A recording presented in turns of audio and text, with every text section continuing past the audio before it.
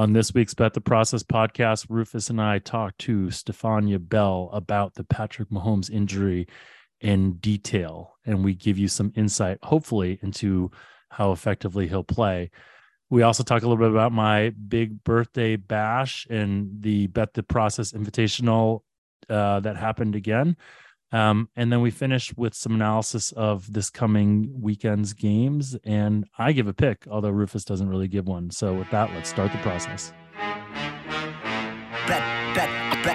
Bet the process. Bet the process. Welcome to the podcast, Bet the Process. It's not that typical cookie cutter nonsense. If you came just for picks, you're in the wrong place. Find a tout with the narrative to make a strong case. Instead of blindly assuming a team must be tanking, we're looking for the edge in Massey Peabody rankings. Crunching all the numbers in a simulated system that break down the data analytically driven. Media coverage of sports gambling is pathetic. Welcome to the first episode of the Bet the Process podcast, where Jeff is 50. Crazy. And Rufus is joining me. Crazy. Rufus is still in his 30s. He's a youngin', although I say one day we'll look the same age. Maybe not anymore. My hope was around this age spread, and you've somehow managed to still look pretty young for a gambler type. For a person of my type. For a person of your type. For a person who's led the life that you've led. Saying.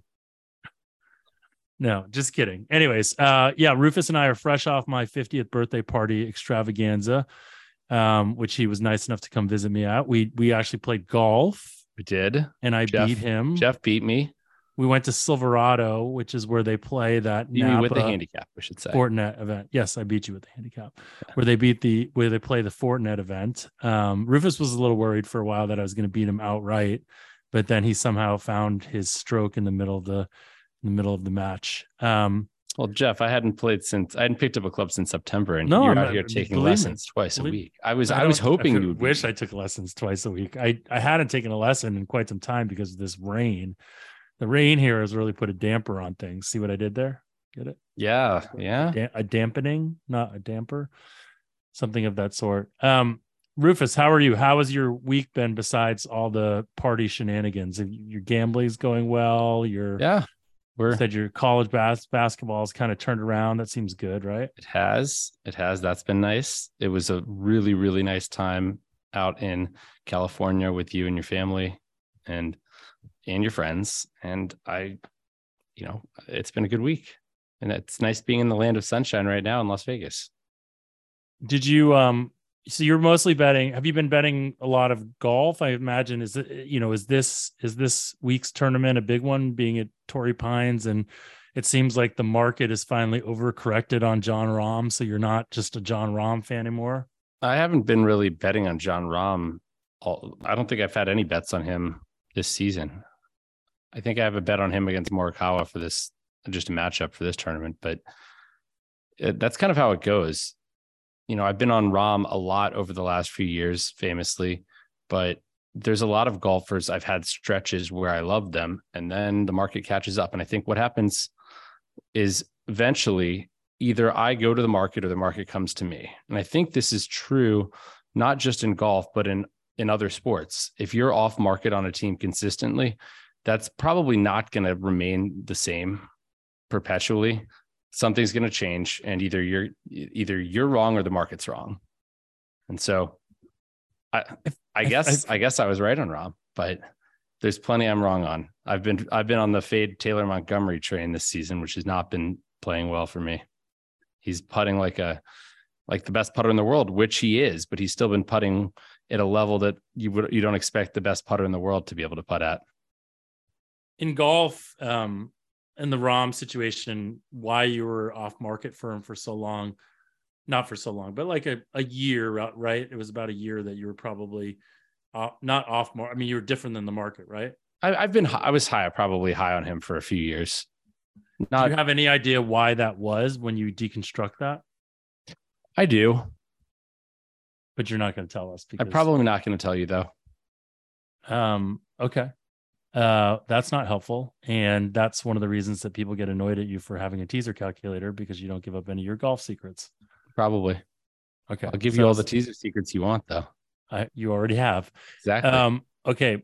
What about in football? I mean, because in football, we have a situation where a lot of times when you're off market, it's pretty easy to understand why. Like in the case of the Niners being off market, it's because of Purdy and every week that gets a little bit closer to market. Are there, I mean, in a lot of these other sports, it's easy to understand. In golf, it sounds like it's easy to understand for you. It's just not something that you make publicly available that goes into your model. I don't know for sure, but I have some theories on it. And I think that there's certain things that maybe the market puts more credence to than I do. And Jon Rahm is just, I think his floor is very high. He's very consistently good. He's got a really good all around game, and it may not be flashy, but I think it's kind of, I believe he has the game to sort of sustain slumps or not sustain slumps. Well, you've always talked about this whole idea of him having a very simple swing, right? This idea that like there's, if something's wrong, there's 3 things he can check and then he can fix it and then he's good. Look, and, when you're as good as Jon Rahm is at driving the golf ball, it's going to be hard to have a really bad week. Yeah. And I think the knock on him was he wasn't winning as much. He didn't have the upside. He was maybe playing it too safe with approach shots sometimes and stuff like that. But, I think his game is clearly always, I mean, I've thought he was the best player in the world for some time. And actually, I think Rory overtook him for a little while, but he's been on quite a heater the last, 6 months or so. And as I say that, he's actually, I think, he's 1 over par for his round today. So, I forgot they started today, huh? This is it's a good move for them. That way you don't have to decide between watching Kyle Stanley collapse and watching the conference championship games. That's good. This is I guess this is the 11-year anniversary of that. Didn't Rahm win this last year? No, Luke List won last year over Will Zalatoris in a playoff in a matchup of the worst 2 putters. Who are you long on this week in the golf? Who was I long on? I think Brendan Steele. I mean, I'd have to pull up the sheet a little bit, and I can do that. I'll tell you, I'm long on. We got to start leading into golf because in about 3 weeks, we're going to become a golf podcast after the Super Bowl's over. This is very true. That's why people come to us. So we need to start leading into that. And spoiler alert, talking about all sorts of golf stuff. I'll say it's nice that golf's back, and it's nice that I was able to play a round of golf too, which kind of energizes me for golf betting a little bit as well. Yep. Let's see. This week I was on. Bo Hostler. We liked Brendan Steele. We didn't really like anybody at the top. I mean, technically, we made Rahm plus 496 to win, so no value there. But unless you could have bet at Profit Exchange and gotten 5-1 in New Jersey, although that's actually probably not value after the commission. But basically, I was on market on Rahm. But I mean, just think about that, plus 496. And if you look at the European event this year or this week, Rory, who does not acknowledge the existence of Patrick Reed, I have him as a 29% to win. No, actually, what is it? Maybe a little higher than that. So basically, I make him plus 270 is, which is incredibly high for a field that, Shane Lowry's there. I think Fleetwood, Patrick Reed, some other guys. And it is just, Rory has been on such a heater the last few months. It's like him and Rahm and then everybody else.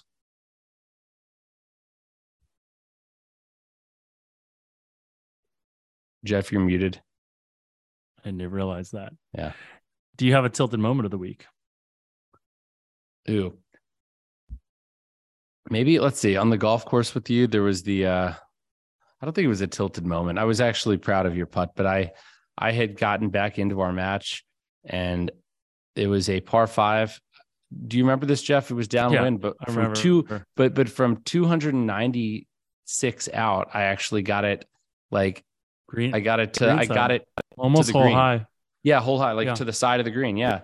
And I had a kind of had a little too aggressive on the sort of tight lie chip up over a hill. And I had I 2-putted it for my par, and Jeff had a little like 10-footer with about, I'd say like 7 inches of break, maybe.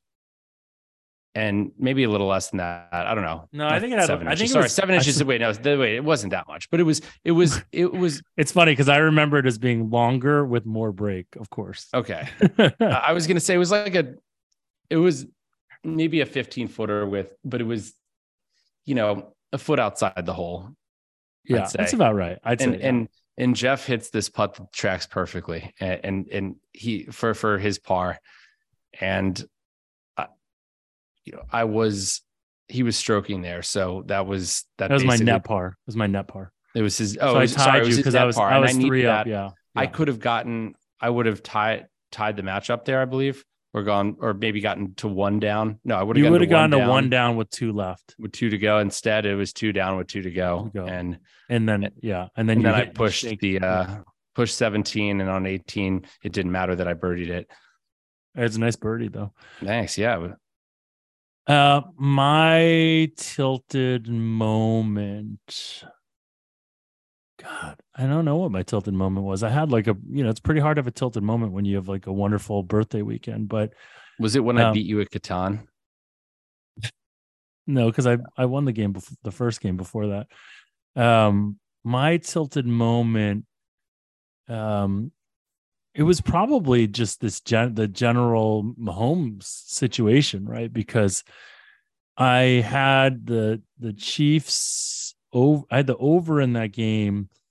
I had the Chiefs in a Wong tease with the Eagles, and obviously I had the Chiefs minus the 8.5 because I picked all the home teams on Tony Kornheiser, and Tony Kornheiser was nice enough to mention me on PTI last week, which I finally got a chance to listen to, saying that I took all the home teams.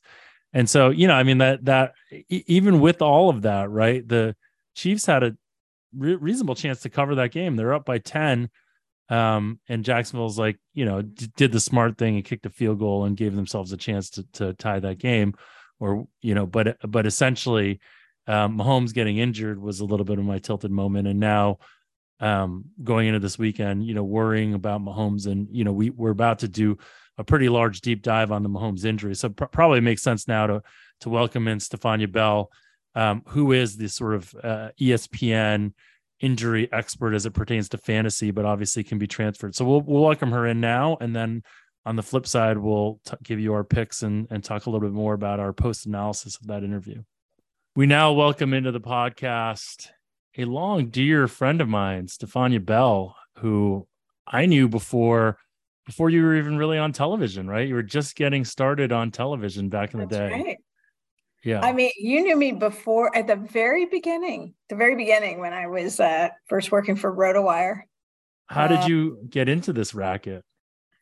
I'll give you the Reader's Digest version, which is still probably longer than you care to hear. But most people know I'm a physical therapist. I've worked in sports medicine for 20 years. And not only did I treat patients, athletes, it was all orthopedics and sports really for me, but I also taught. So people were asking me questions all the time between patients, my students. And so I got used to explaining things, always was a huge sports fan. And when you watch TV broadcasts, we still do it, right? There's an injury that happens and you think, well, if only somebody would tell them this to say, or I would hear things that were incorrect. And I constantly felt like there should be a presence of some kind of analyst at a network who could help out with things like that. And that was around the time that legal analysis was really taking off. Remember after the OJ trial? Legal analysis on TV really didn't exist till after that. And I saw, here's lawyers who are practicing who aren't actually working on the case, but they can provide insight and analysis based on their experience as to what are the steps that are happening and sort of translate it for the public. And I viewed medical analysis the same way in sports. And I thought somebody could be doing this. And then subsequent to me starting to think about that, I was also playing in fantasy football league. I played in this big co-ed competitive league in Northern California. And people were always asking me injury questions. And it started to occur to me that people were figuring out they could get an edge with understanding injuries better. So kind of those two things came together in my mind, and I thought, well, how can I get into this? And a friend of mine was doing a draft board business and partnered with ESPN at the time, but really it was him bringing me to the Fantasy Sports Trade Association, which is now FSGA, but at the time FSTA, and me talking to people and saying, hey, I have this idea. And I don't know what you thought of it. I'm trying to think of the point at which I met you, but just talking to people, I think most people thought, well, that's kind of a cool idea. Like, injuries are important.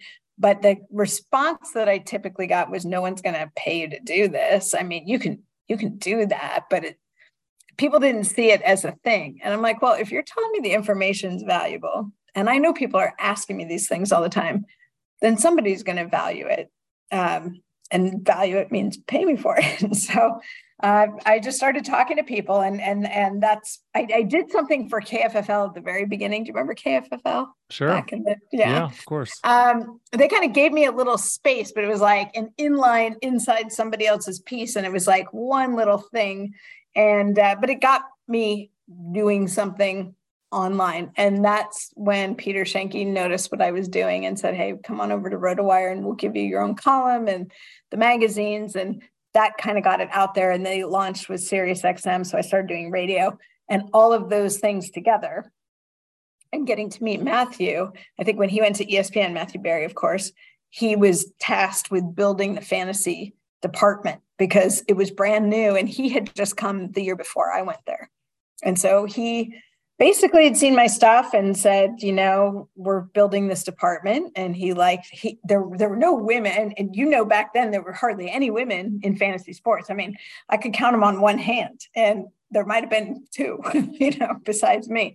And so I think, Matthew I give him all the credit in the world, because without him basically saying to ESPN, this is a good idea, it's different, nobody's doing this, she plays fantasy, she gets it, and the rest is history. I came out and I never left.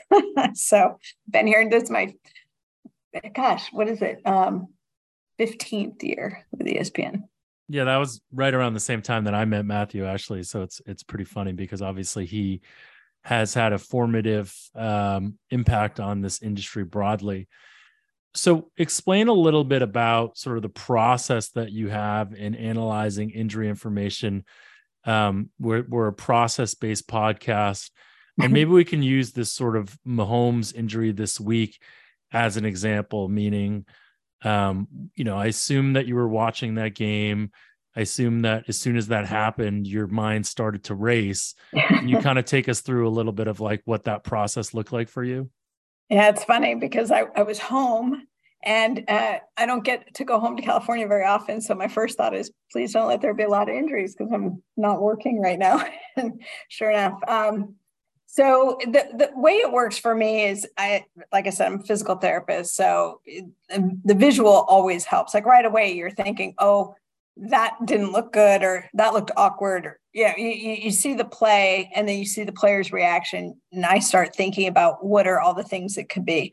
I will say that there are a lot of video analyzers out there now, many of them medical, and I kind of promised myself when I got into the industry that I wouldn't diagnose off of video, because at the time there was nobody else really doing what I did. So I felt this responsibility to not make mistakes.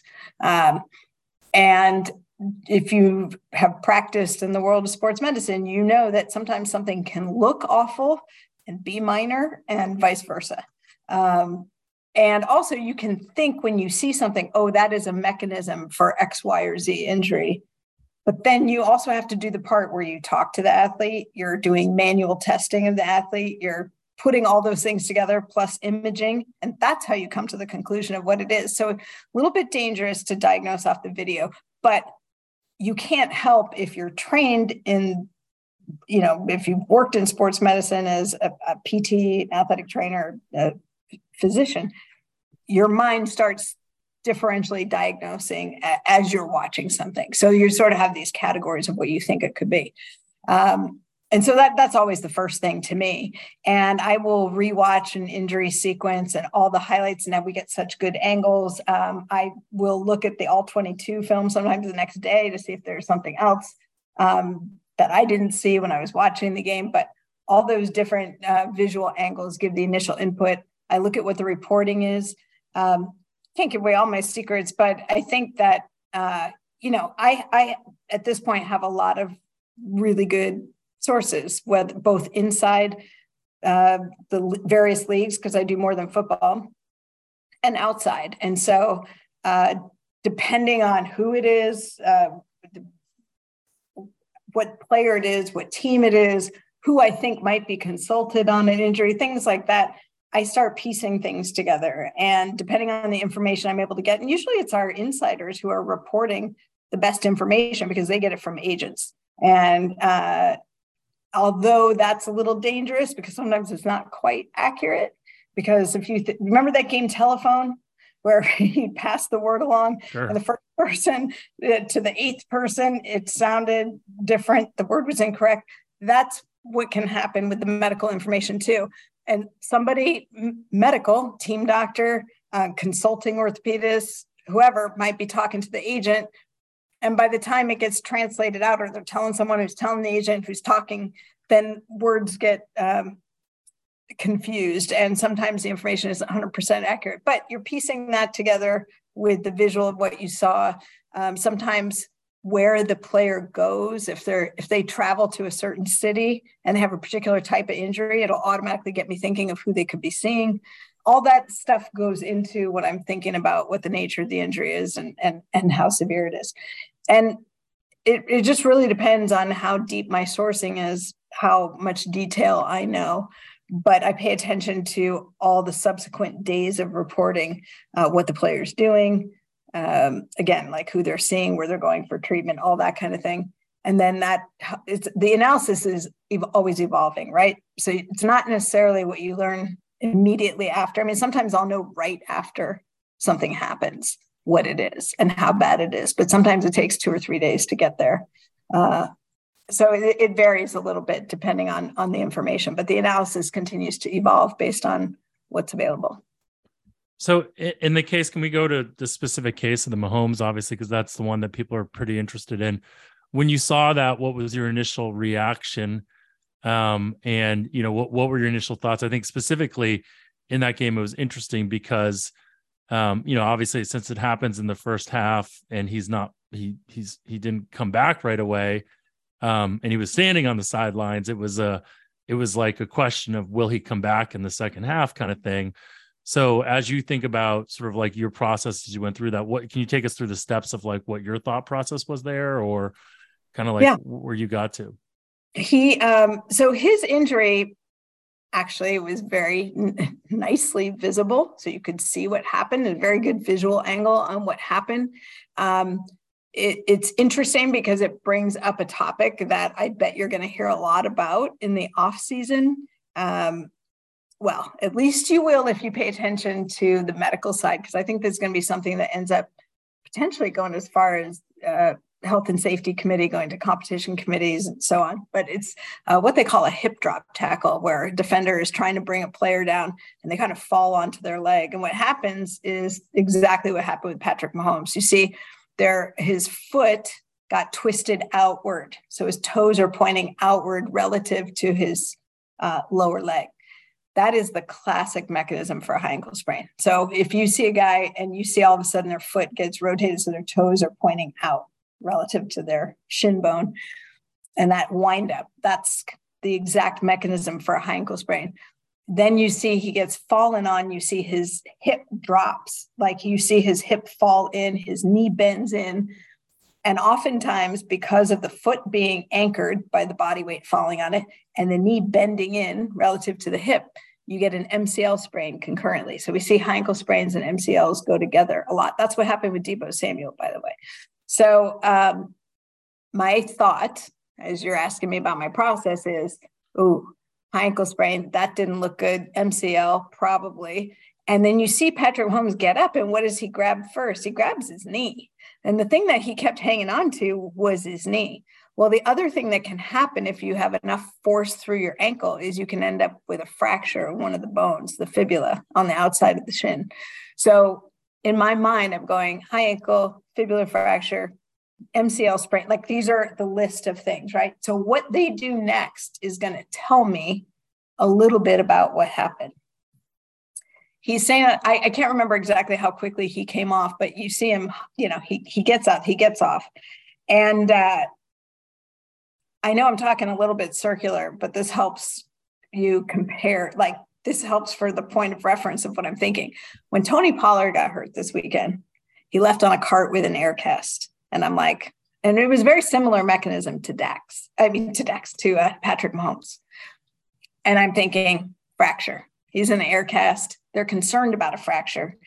So they're stabilizing in that way. They didn't do that with Patrick. So I'm thinking, okay, it's probably it's not an obvious fracture. It takes you back to what you think it could be. He's standing on the sidelines. Okay.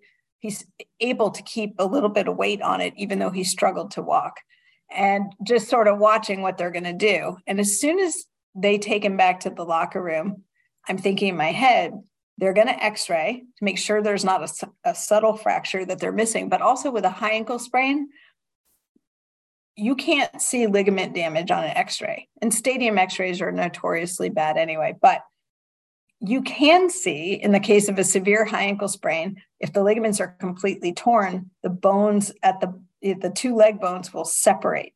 And so you'll see a gapping over the ankle. And that will tell you it's very severe and nobody's going back out there. Okay. Even though you can't see the ligament damage itself, you can see the alignment of the bones. And if there's a big gap at the ankle, he would be done.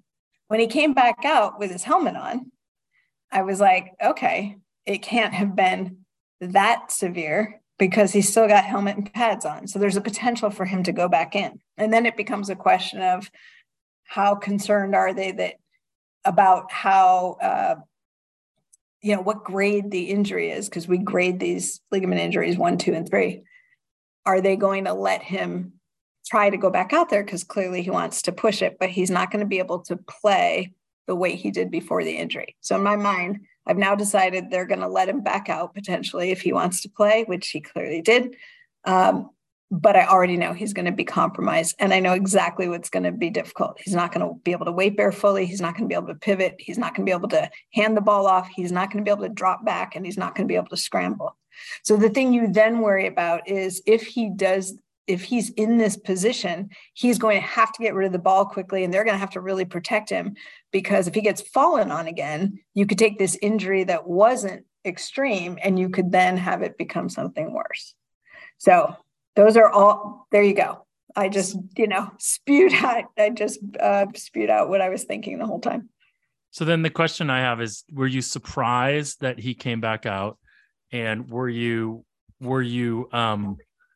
surprised that he came back out? And were you, sorry, I'm getting invaded by my son. I'm fully entertained by what's happening in front of me. Hold on, he wants me to open a card right now for him. Oh, well. It is beautiful, James. I love it.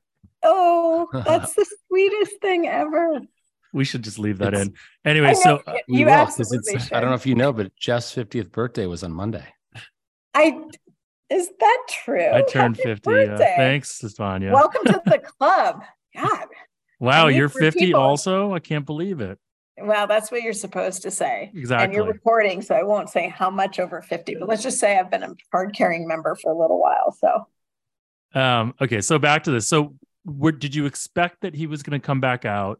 It sounds like because he came back out with his helmet on and his uniform on, you thought there was definitely a chance that he would. Just correct. I think the betting markets did not think he was coming back out, or if they did, they thought he was going to be severely limited, because the second half line was roughly with the Chiefs up already by a touchdown, was even, and the total was 23 when the game total was 53. So both indicated that the market thought that he was not coming back out. So well, I'm going to interrupt you for a sec, because part of it too was the fact that Henne performed well, and so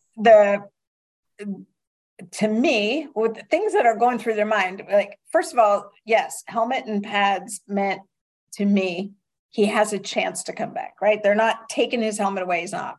But part of what I was watching was how well are they doing? Because if they're doing well and they don't need him, maybe they will hold him back just to be on the safer side.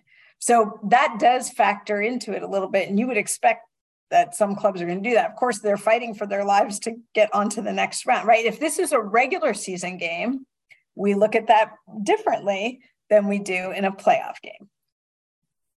What do you think happened between comes back on the sidelines with, helmet, blah, blah, blah. And then what gives them the conviction to let him start the second half? We don't know what they did in the locker room in terms of what they looked at and what they saw. I think on the broadcast, they said they retaped him because that would make sense. They take all the tape down in there. They can now, they can tape him. They may not have taken it all the way down. They may have just taken a portion of it down. And they may have done a couple quick tests back in the locker room or the tunnel that we couldn't see that said to them, okay, if you can do these things, we'll let you go back out. We'll see, or, kind of like, we'll see.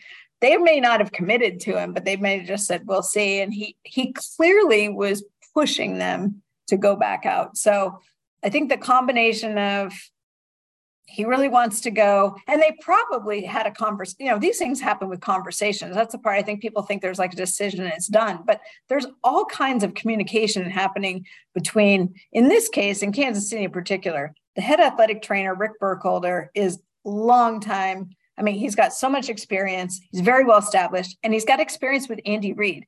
He was with Andy Reid in Philly and came over with him to Kansas City. Andy trusts Rick Burkholder as much as he trusts anyone he works with. I guarantee you that. And so there's a conversation that's happening too with the athlete of, this is what we're seeing. This is what it looks like. But the minute we see you can't protect yourself, or, if this or this or this happens and you're coming back out. I mean, it's not necessarily like once you go back in, you can't reel him back out of the game. So again, I think this goes for just about every injury that happens in a game where you see a player potentially come back and then whether they stay or come out. It's not once they've decided he can go back in that they're like, oh, well, we can't pull him back. They absolutely can, and they reserve the right to do it if they see something they don't like. So let's fast forward to this week and what you've seen this week. And, the thing everyone wants to hear, right, which is like, what do his prospects look like? Obviously, we know that in the line right now, there is an indication that Mahomes will be less than 100%. I think that's fair to say. Yes. And, Rufus, maybe you can sort of speak to that, and then maybe we can talk a little bit about whether you, Stefania, agree with that sort of like probability assessment, and what you think his prospects are for this week. So Rufus, why don't you go ahead and talk a little bit about the numbers, and then maybe Stefania can get into a little bit about what she thinks on that. Okay, so from my perspective, right now the game is a pick. If Mahomes was fully healthy, I would have the Chiefs as about a 4.5 point favorite, and so I have Mahomes being worth about 8 points over Chad Henne in a full game if Mahomes is 100% healthy. So right there, it's saying that Mahomes is probably going to play, but is somewhere between, like right in the middle between regular Mahomes and Henne, which, I would love to hear your sort of thoughts on how limited he could actually be and what impact you think that could have. This is really interesting because this is literally could change daily from now till game time. And as we're recording this, we know that he participated in practice today, Wednesday, but we don't know how much. We don't know what he did. I've seen a couple little clips from reporters that were there. It didn't really reveal much. He's clearly not going to be moving 100%, nor would you expect that. The question is, to me, if you're trying to evaluate it, let's say the worst he is what you saw when he came back in the second half. And you saw where he was limited, couldn't put full weight on that right foot, was picking it up in the air sometimes, threw a jump pass on the opposite leg because he couldn't do it on that side. I mean, that speaks to his athleticism and why you're still like, even if he's not 100%, he's still, you still have confidence in his ability. But he can't run and he can't drop back. And if you're thinking about how defenses are going to scheme that, I would suggest that bringing pressure, it changes the game that way. But what you can't predict with any kind of accuracy is how much better a player will be following an injury every single day as they receive treatment and it progresses. Because, for example, with a high ankle sprain, and clearly this is not the most severe. So I talked about grade 1, 2, and 3. Clearly it's not a grade 3 because that would be surgical. He wouldn't be playing. He'd be out. He would never have come back in the second half of last week. So if you look at the discomfort he had and how he was moving, you're thinking it's somewhere between a 1 and a 2, like what we'd call maybe a 2-. And this is, again, if you're just thought process projecting, not based on actual knowledge, then that means based on this injury, he will have trouble putting full weight on the ankle. And when you weight bear, you crush down through that area where the high ankle ligaments are. So imagine you have something that's torn partially, and every time you step on it, you're stressing those things that are partially torn. So it's a combination of discomfort, that's one factor, and the other is instability. And even if you ease up the discomfort, pain and inflammation goes down a little bit over the course of the week, you may have some little bit of instability in there that you can't take care of. That's got to wait for the ligaments to heal. So there is no way for him to be 100% by the weekend. The question is, what percentage can he be and still perform at the level that gives you the confidence that he is going to be Patrick Mahomes like? Because that's really the question. Will it be enough will the injury compromise him enough to change the way he plays the game? And that is going to be different for different people. In other words, you can't say, well, it's going to be 8 days after the injury, so he'll be 82%. Like you just can't say that because it's so different from one athlete to the other. But what you can do is sort of watch what happens as the week progresses. So for me, my confidence already went up a little bit because he was out there today. Now, he didn't do much of anything, but he was out there. And I didn't necessarily expect him to practice much, if really at all. But for him to be able to get some throwing in, that it's going to test some things that's going to then give the medical staff feedback on, okay, they have a conversation. How did it feel when you threw? How did it feel when you did this? How did it feel when you did that? Here's what we need to do between today and tomorrow to get you to the next level. So, I don't think he'll be 100%, but I can't say yet how effective he'll be because we haven't seen or heard enough to be able to get there yet. Does that make sense? Makes total sense. I think it's interesting because I think a lot of people would initially think that what he was in the second half is kind of like the floor. But in your article for ESPN, you kind of said that it can actually get worse a few days afterwards, which was really surprising to me. And so the time, I guess there's a lot we don't know. Well, yes. And what I meant by that is, during a game, players have adrenaline. I mean, all kinds of things can happen. We've seen guys, come back into games and have these heroic efforts. And then the next day they're terrible. You hear they're out or they're done. You're like, wait, they played, now they're out. Because that happens all the time and adrenaline's powerful. But it's also in those first, especially the overnight after the game, you take the tape off, you do the things, even if you have somebody putting cold compression on, which is usually what they're doing, and elevating and all these things to help with swelling, inflammation happens. That's part of the body's healing response. So you are going to get swelling in the area, and all of that makes it more painful. So typically what you see is that they'll feel a certain way when the game is over and in the immediate aftermath. And the next day or two, they will feel far worse. And then they'll have less mobility and they'll have more difficulty walking. And it just all cascades there. And that may subside and they improve again on day 3. But what was interesting to me was Mahomes saying that he didn't feel as bad as he thought he would the next day. Guy's been hurt before. He also had a high ankle sprain on his opposite side a couple of years ago. So he has a recognition of what to expect and what the pain behavior and pattern usually is. So I trust his judgment more than I might somebody who'd never had it because he's had this experience before. He didn't feel as bad as he thought he would. He said they were happy with how he looked, the next day. And that sort of allowed him to do a little bit more, I think, today than anybody was expecting. It's still a day-to-day process because he goes out there today, and if he didn't feel as good or all of a sudden he has way more swelling, then they drop the activity back down and it changes. But that's typically with any injury where you get bleeding or swelling, it's going to be worse the next day or two.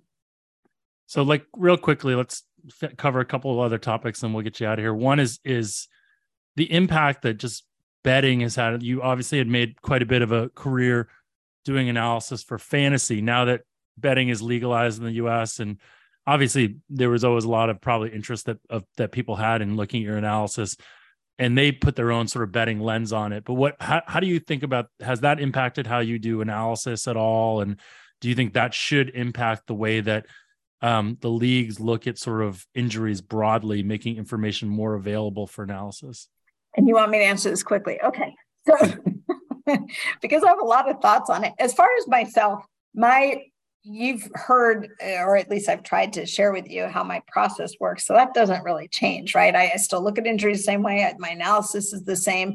There's nothing that I do differently, nor do I think I should do it differently, especially because of gambling and the increase of gaming and everybody participating. I am big on transparency because I think there's always going to be factors that we don't know. People try to put these boundaries on medicine, like it's a grade 1 or grade 2. So it's either this or it's that. And if you spend any time with anyone in medicine, it's not black and white. That's just not how it works. I mean, they call medicine a practice. They call it an art because there aren't very many specifics. There's one tissue that we understand pretty well, and that's bone. And if you break a bone, you know what the rate of bone healing is. And we know it takes a fracture about 6 weeks to heal. And somewhere in that 4 to 6 week range, you're typically recovered enough from that. But if somebody breaks a bone, but they lose mobility during the time that they're casted, for example, then that can change what their trajectory is in terms of recovery. So every injury is individual. Every athlete has their own injury history. All of those things factor into the analysis of how you expect them to recover. And that changes the lens for how you look at it.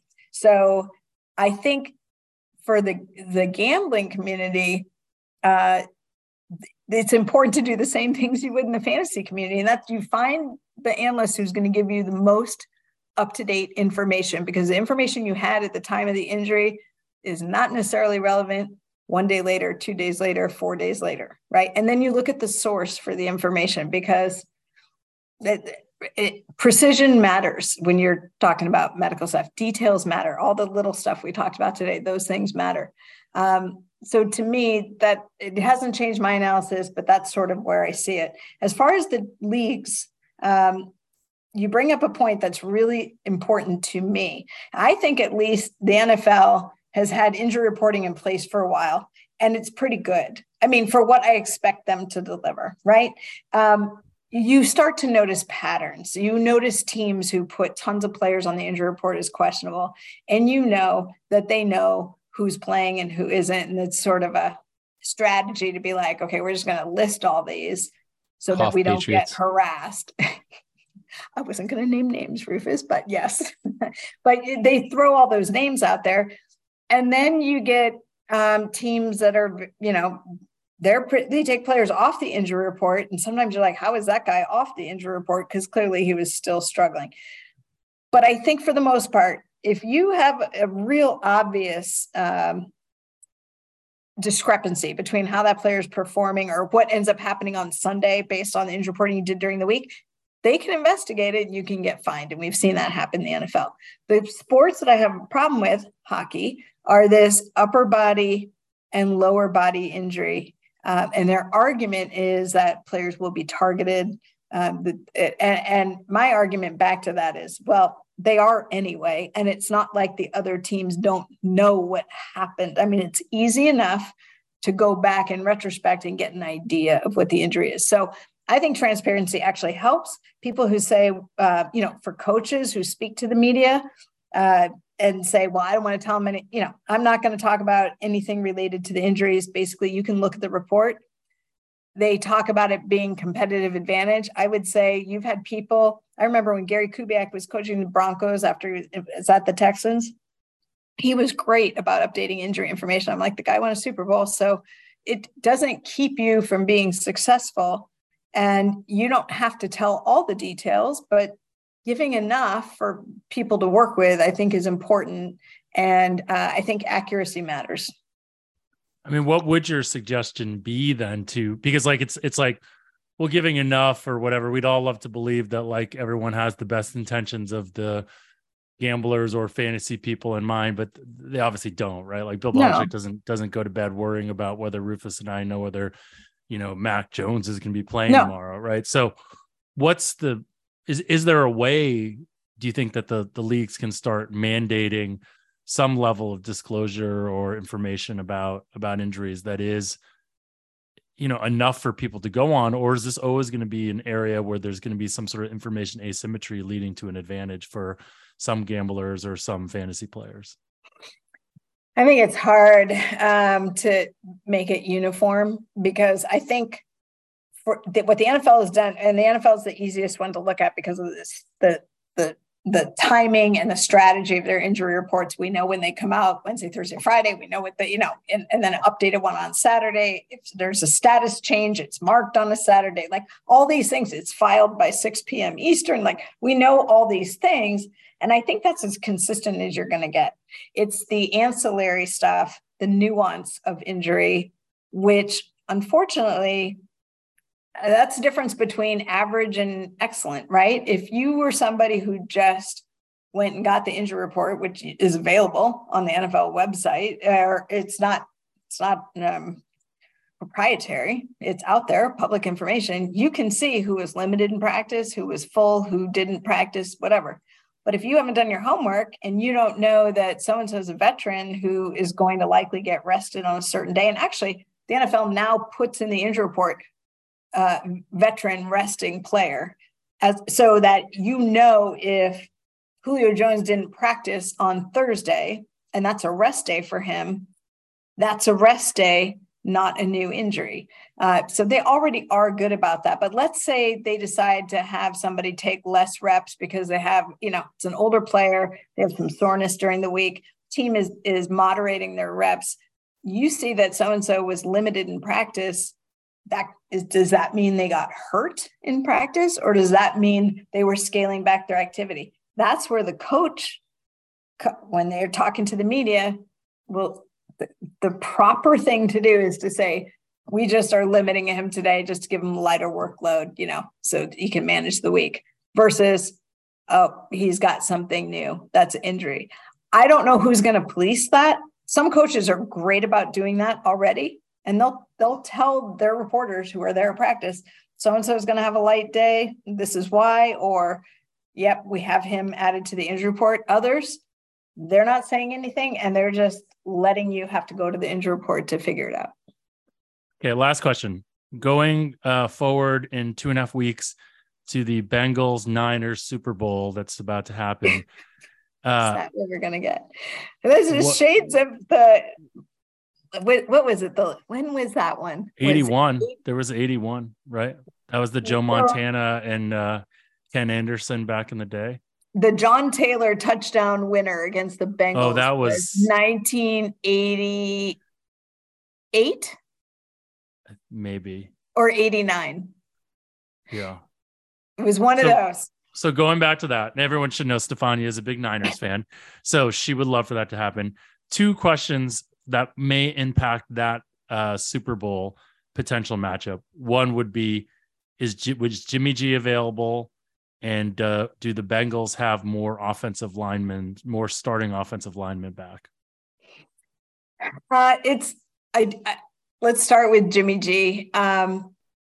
The window is open potentially. He was having some follow-up imaging done on the broken foot that he suffered this year, which is obviously why he hasn't played in the last few weeks and why Brock Purdy got brought forward. It's still a tight window. He fractured a bad part of his foot. It's in the midfoot. It's not an easy recovery. And what you don't want to do is undo it's not just the bone healing, which I told you is pretty standard, but it's all the things around it, because you have to be immobilized for so long. Is he really going to be football ready? Could he really play a full game? But this is where some of that stuff kind of goes out the window, because now we're talking about the Super Bowl, right? And we're talking about a guy who has brought the Niners to the brink a couple of times. And it makes you wonder if he's even close. Aren't the Niners going to say, yeah, we're going to have you active for the Super Bowl? Now, it doesn't mean he's going to start. I mean, this is Brock Purdy's job, but Brock Purdy could get hurt in this week's game. We hope that doesn't happen. But if it were to happen, the question becomes, could Jimmy G be available? And the answer is, in that case, I think he probably could be. Could he be the number 2 to a Brock Purdy? So he's the next one in there if something happens to him in the game?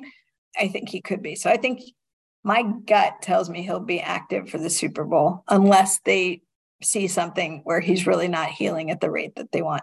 As far as Cincinnati's offensive linemen, it's sort of a question of whether they're able to get well enough to be functional and perform at the level they need to. They've done a good job of substituting, and certainly this weekend, they didn't look like they had any trouble. And probably the best advantage they have is Joe Burrow getting rid of the ball as quickly as he does, because he's learned already that he has to that he had to protect himself after he had his knee was shredded, and he really didn't have the offensive line help. That's why they went out and did what they did after last year's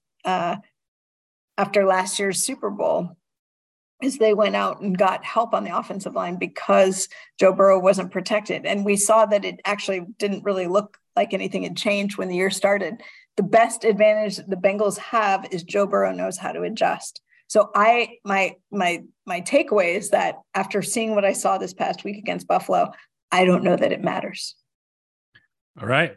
On that note, we thank you for your analysis. It's insightful. It's good to have someone else with a different point of view on, and I think we'll all hope for at least the Niners side of the Super Bowl. I kind of hope for Niners KC personally, but anyways, thanks. I saw that movie before and it didn't end the way it was supposed to. That's all. There were 2 different teams then, so yes. We'll hope the ending will be a little different this time. Look, Philly is Philly. That's going to be tough. It's going to be tough. I'll tell you one thing. Here's just, I know we're ready to get out of here, but everybody's talking about Jalen Hurts and the shoulder and how does he look and is he going to run the same? And I think you're going to see Jalen Hurts, even though I do not think he's 100%. But I think the Lane Johnson injury is huge. I think this is he has an injury that he needs surgery on, and he's playing through it. And it's incredible that he's out there, but it's going to get worse as the game goes on. And the 49ers, mark my words, they're going to try and make it awful for him. And I think that's going to be a factor in this week's game. I like it. A little analysis and intel. Thanks for joining us, Stefania. Thanks for having me. So that was Stefania Bell. It was interesting to definitely get a different point of view on the podcast. And it gave me a lot of ideas on how to look for clues a little bit. Like one of the things I think she said that was interesting was, and this is kind of should be obvious. Like, I mean, I guess I think about this a lot in terms of concussions. When you see them take his helmet away or take a player's helmet away, you kind of know they're not coming back in the game. And the idea, like I remember, so I was, there were people over my house during this game. And so I was kind of entertaining and kind of watching in the background. And I said, oh, they said, Mahomes is hurt. And I said, I looked and he was standing on the sideline with his helmet on, with a warm up on, looking like pretty depressed and sad. And I remember thinking, like, what do you think the chance of him coming back in the game? Why is he on the sideline if he's not coming back? And like all these kind of questions went into me when it sounds like I should have just been like, oh, interesting. He still has his helmet, uniform, and a warm up on. There's still a chance that he's going to come back in this game. The other thing that I think was interesting, and I don't know, did you run a second half for that? I assume you ran it and then decided to do nothing. Oh, you were. Yeah, I did run a second half. I did, and I didn't. We didn't even talk about this. We did at that time because we were too busy drinking wine. But it would have been interesting to compare notes at that moment. Yeah, I was trying to figure out what the downgrade was. I had the downgrade like 7.5 to 8 points, and I tried to run it with that, assuming Henne, and then it showed value on. It showed value. If I did that, it showed value on Jacksonville. If I did it with the pregame line, it showed value on Kansas City. So the market thought it was somewhere in the middle. And I didn't think I was enough of an injury expert like Stefania to have any idea what was going on and to know if Mahomes came back, how limited he would be. So you decided to do nothing. I passed. Got it. That makes sense. What about the rest of the games? How did you end up doing in those? Let's see. I had a Dallas money line that lost. And then what was the early game on Sunday? That was the Bengals. That was the one. You won the Bengals second half, I remember. I did win the Bengals second half. And I didn't get that Philadelphia bet in that I was trying to get in. You remember I was talking, well, maybe I wasn't talking to you about it. I was talking to Mead about it though. I wanted to have a sweat with you because I also leaned to Philadelphia, but we hadn't gotten those teasers in. So we all ended up betting on Philly. Spoiler alert, minus the 8. Yeah. It was a good football week though, with some props I bet did pretty well. Second half did pretty well. If Dallas had won, it would have been a lot nicer though. What did you think of the general conversation we just had with Stefania? I thought it was really interesting. And I think I'm starting to think about props on the, off chance I decide that I actually still want to bet Super Bowl props this year. And just thinking about do you think if you don't do the Super Bowl, you'll just release a prop tool? Oh, no. Kidding. Too soon. I think that I'll definitely be betting some props the day of the game, regardless. But the thought is how Mahomes being limited will impact the Kansas City offense. It's not just will he play. This is, the participation rate of these receivers. It's will they be running different routes entirely? Will they be keeping running backs in to help protect those types of things, which, I'm not a football analyst like some. So I'm not like Dave Portnoy. You're not an expert NFL analyst? No, like I'm not Dave an Portnoy? expert NFL analyst, but it is interesting to kind of look, and I'm going to try to maybe find some historical comparables to sort of see in other games where Mahomes was hobbled, if their offense changed. And as well as maybe if I can find other situations where quarterbacks were severely hobbled, not even Kansas City, or maybe Philadelphia at another time during the Andy Reid era, like if there was a situation with McNabb or something like that, but to kind of get some sort of idea. And I don't know the answer though. That's interesting. But I guess for Super Bowl betting, I mean, I'm not worried about it this week really, because I'm not going to be doing much betting on props this weekend. But for the Super Bowl, if Kansas City makes it, and we know that Mahomes is hobbled and we know he won't be full strength, how that will impact how they run that offense. As I hate when there's situations like this, because it means that a lot of props will be off the board until later. You had this, whatever year it was with Gronkowski and the Patriots. Do you remember that year, Jeff, when he was hurt? I don't actually. It was I think the 2012. We went to so many Super Bowls, it's just hard to remember them all. No, it might have been the one against Seattle, or it might have been the second Giants one. But basically, if a significant player is has injury questions, it affects all these other players too, and how the offense is run. And so it's going to be bad in terms of prop offerings, and it's going to be bad in terms of like the difficulty of analysis. So I'm hoping that one way or another it clears up at the end of the weekend. It's not going to, though, right? Well, if the Chiefs lose, it clears up. And if Mahomes doesn't seem limited and seems like he'll be and the Chiefs run their offense the regular way, then I'm not going to be super concerned for the Super Bowl. So how are you handicapping this week, especially that Chiefs game? And it's interesting, right? Because you talked about the Cowboys game. The Cowboys were the game you liked a lot last week. How much has your opinion changed? Did you watch that game at all, the Niners game?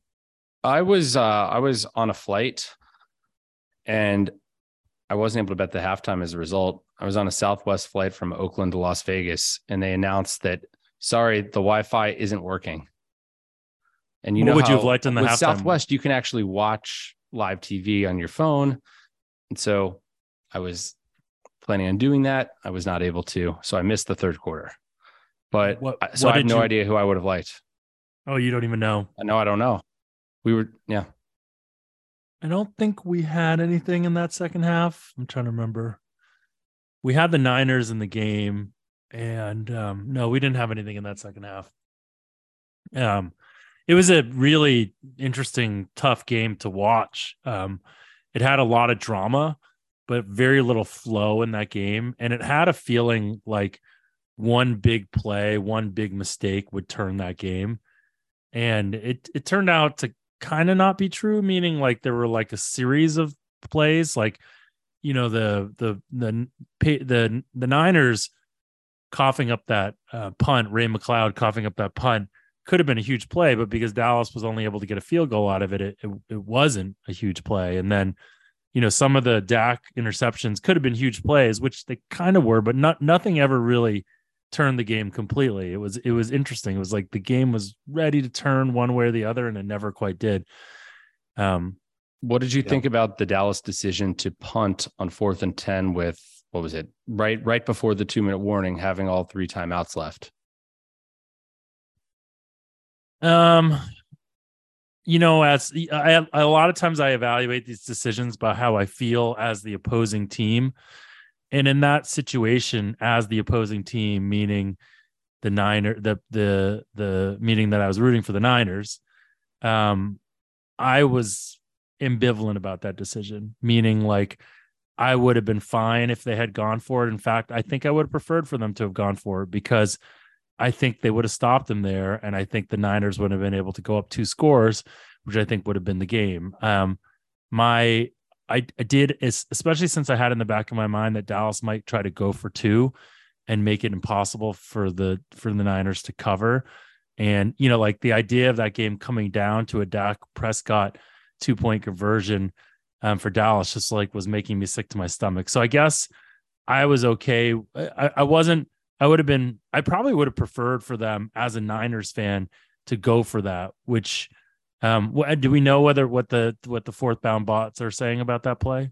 No, I haven't seen, but I mean, the thing is, San Francisco got 2 first downs on that drive, and Dallas still got the ball back. Now it was at their 8-yard line with 40 seconds to go, and they certainly didn't manage that very well, but so in your mind, that's a good way. That's a reason why they should have gone for it, or should have not gone for it, right? Like punting seemed like an okay decision. I think so. If they had waited till the 2-minute warning, you definitely, I think getting that punt off in time so that there's another play on the other side of the 2-minute warning was good. But if they had gotten it off a little quicker, I mean, because you saw the Niners threw it on first down. By the way, I was saying all my friends, which is the right thing to do, because that play was I think 2:05 to go. Yeah. I said that to all my. What would have been amazing if it had been an incomplete pass with 2:01? That would have been fabulous. But they were incentivized to throw it there, and so if Dallas had punted and the Niners had the ball with like 2:08 to go or something like that, that's worth a lot. Well, I had said to all my Niners friends that I was watching the game with, I was like, man, the Niners should throw this ball absolutely right before that. Because I think for me, whenever I watch end of game scenarios like that with teams running out the clock, I want them to throw it so much more than they do. And in Well, and the situations, also the Niners are able to get a lot of high percentage passes. And they did that on third down right before they punted. They threw a screen to, I think, McCaffrey. They can get those that really where there's really not much of a chance of an incomplete pass. So in the situation, I'm curious to know what the numbers say about throwing an incompletion when the other team only has still has one timeout left, and therefore are not going to be able to bleed the clock. You're not going to be able to bleed the clock with a completion anyways. Meaning, like, is it that costly to just give them another timeout for their offense? Because it's not 40 seconds at that point, right? It's probably 15 to 20 seconds at most, right? And I mean, you do give them the luxury of that. If they have to score a touchdown, I think it's less meaningful than if they only have to score a field goal, where certainly having that timeout makes it much easier to run a field goal team onto the field. But I just think generally, like, these teams don't pass enough in those situations because of how, when it's the ability to get a first down ends those games often, and the ability to get one with a pass versus, running it off tackle 7 times. It's interesting. So I think for me, I'm always like predisposed to looking for opportunities for them to throw the ball. And with, that side of this, the 2-minute warning, I was like, oh man, they should throw this ball. They should throw this ball. And they did, which made me really happy. Yeah. So this weekend, what do you think? What do you got? So, I'm in no position to say whether Kansas City, Cincinnati has value or not. And as I said with Stefania, my number would be Kansas City -4.5. My number on Philadelphia is Philadelphia -4.2. So I don't really have anything. I mean, so your number makes sense, right? Given you've been sort of low on San Francisco the whole time. It doesn't sound like you have a play. I think my play will be the Chiefs. I mean, I think there's a lot. I think we may look back on this line, especially when this line was like Bengals -2.5. I was surprised at that. And just be like, this is crazy, guys. And I think there's more than just the Mahomes injury going into this number being so low, or even in the case of the Bengals. I think there was all of this, like, and you see it, all of this Joe Burrow better than Mahomes. Is he as good as Mahomes? There's all this Cincinnati and Lou, whatever his name is, own Patrick Mahomes. It's Mahomes' kryptonite, all this kind of stuff. Like, they know how to play Mahomes. They threw last year in the second half with, 3 offensive linemen dropping 8. They put Mahomes into a tizzy and all this kind of stuff. So you kind of go back to all of this, sort of, this whole world, right? And I just think that this is being overrated. And I think we may go back when, Mahomes is okay and relatively active and he does some Mahomes-like things, and Kansas City is just a better team than the Bengals, and they win this game relatively easy, and be like, interesting. So my pick is the Chiefs. Jeff, I made a boneheaded move actually, and I had just loaded in my ratings into the last week's sheet, and so I was still giving credit to Kansas City and Philadelphia coming off the bye. So my number is actually 1.5 less on these. So it actually is Kansas City -3 and Philadelphia -2.7. Okay, got it. Yeah. So I'm closer to the market, but surprisingly, that means I lean San Francisco, which is very, very surprising. Yeah.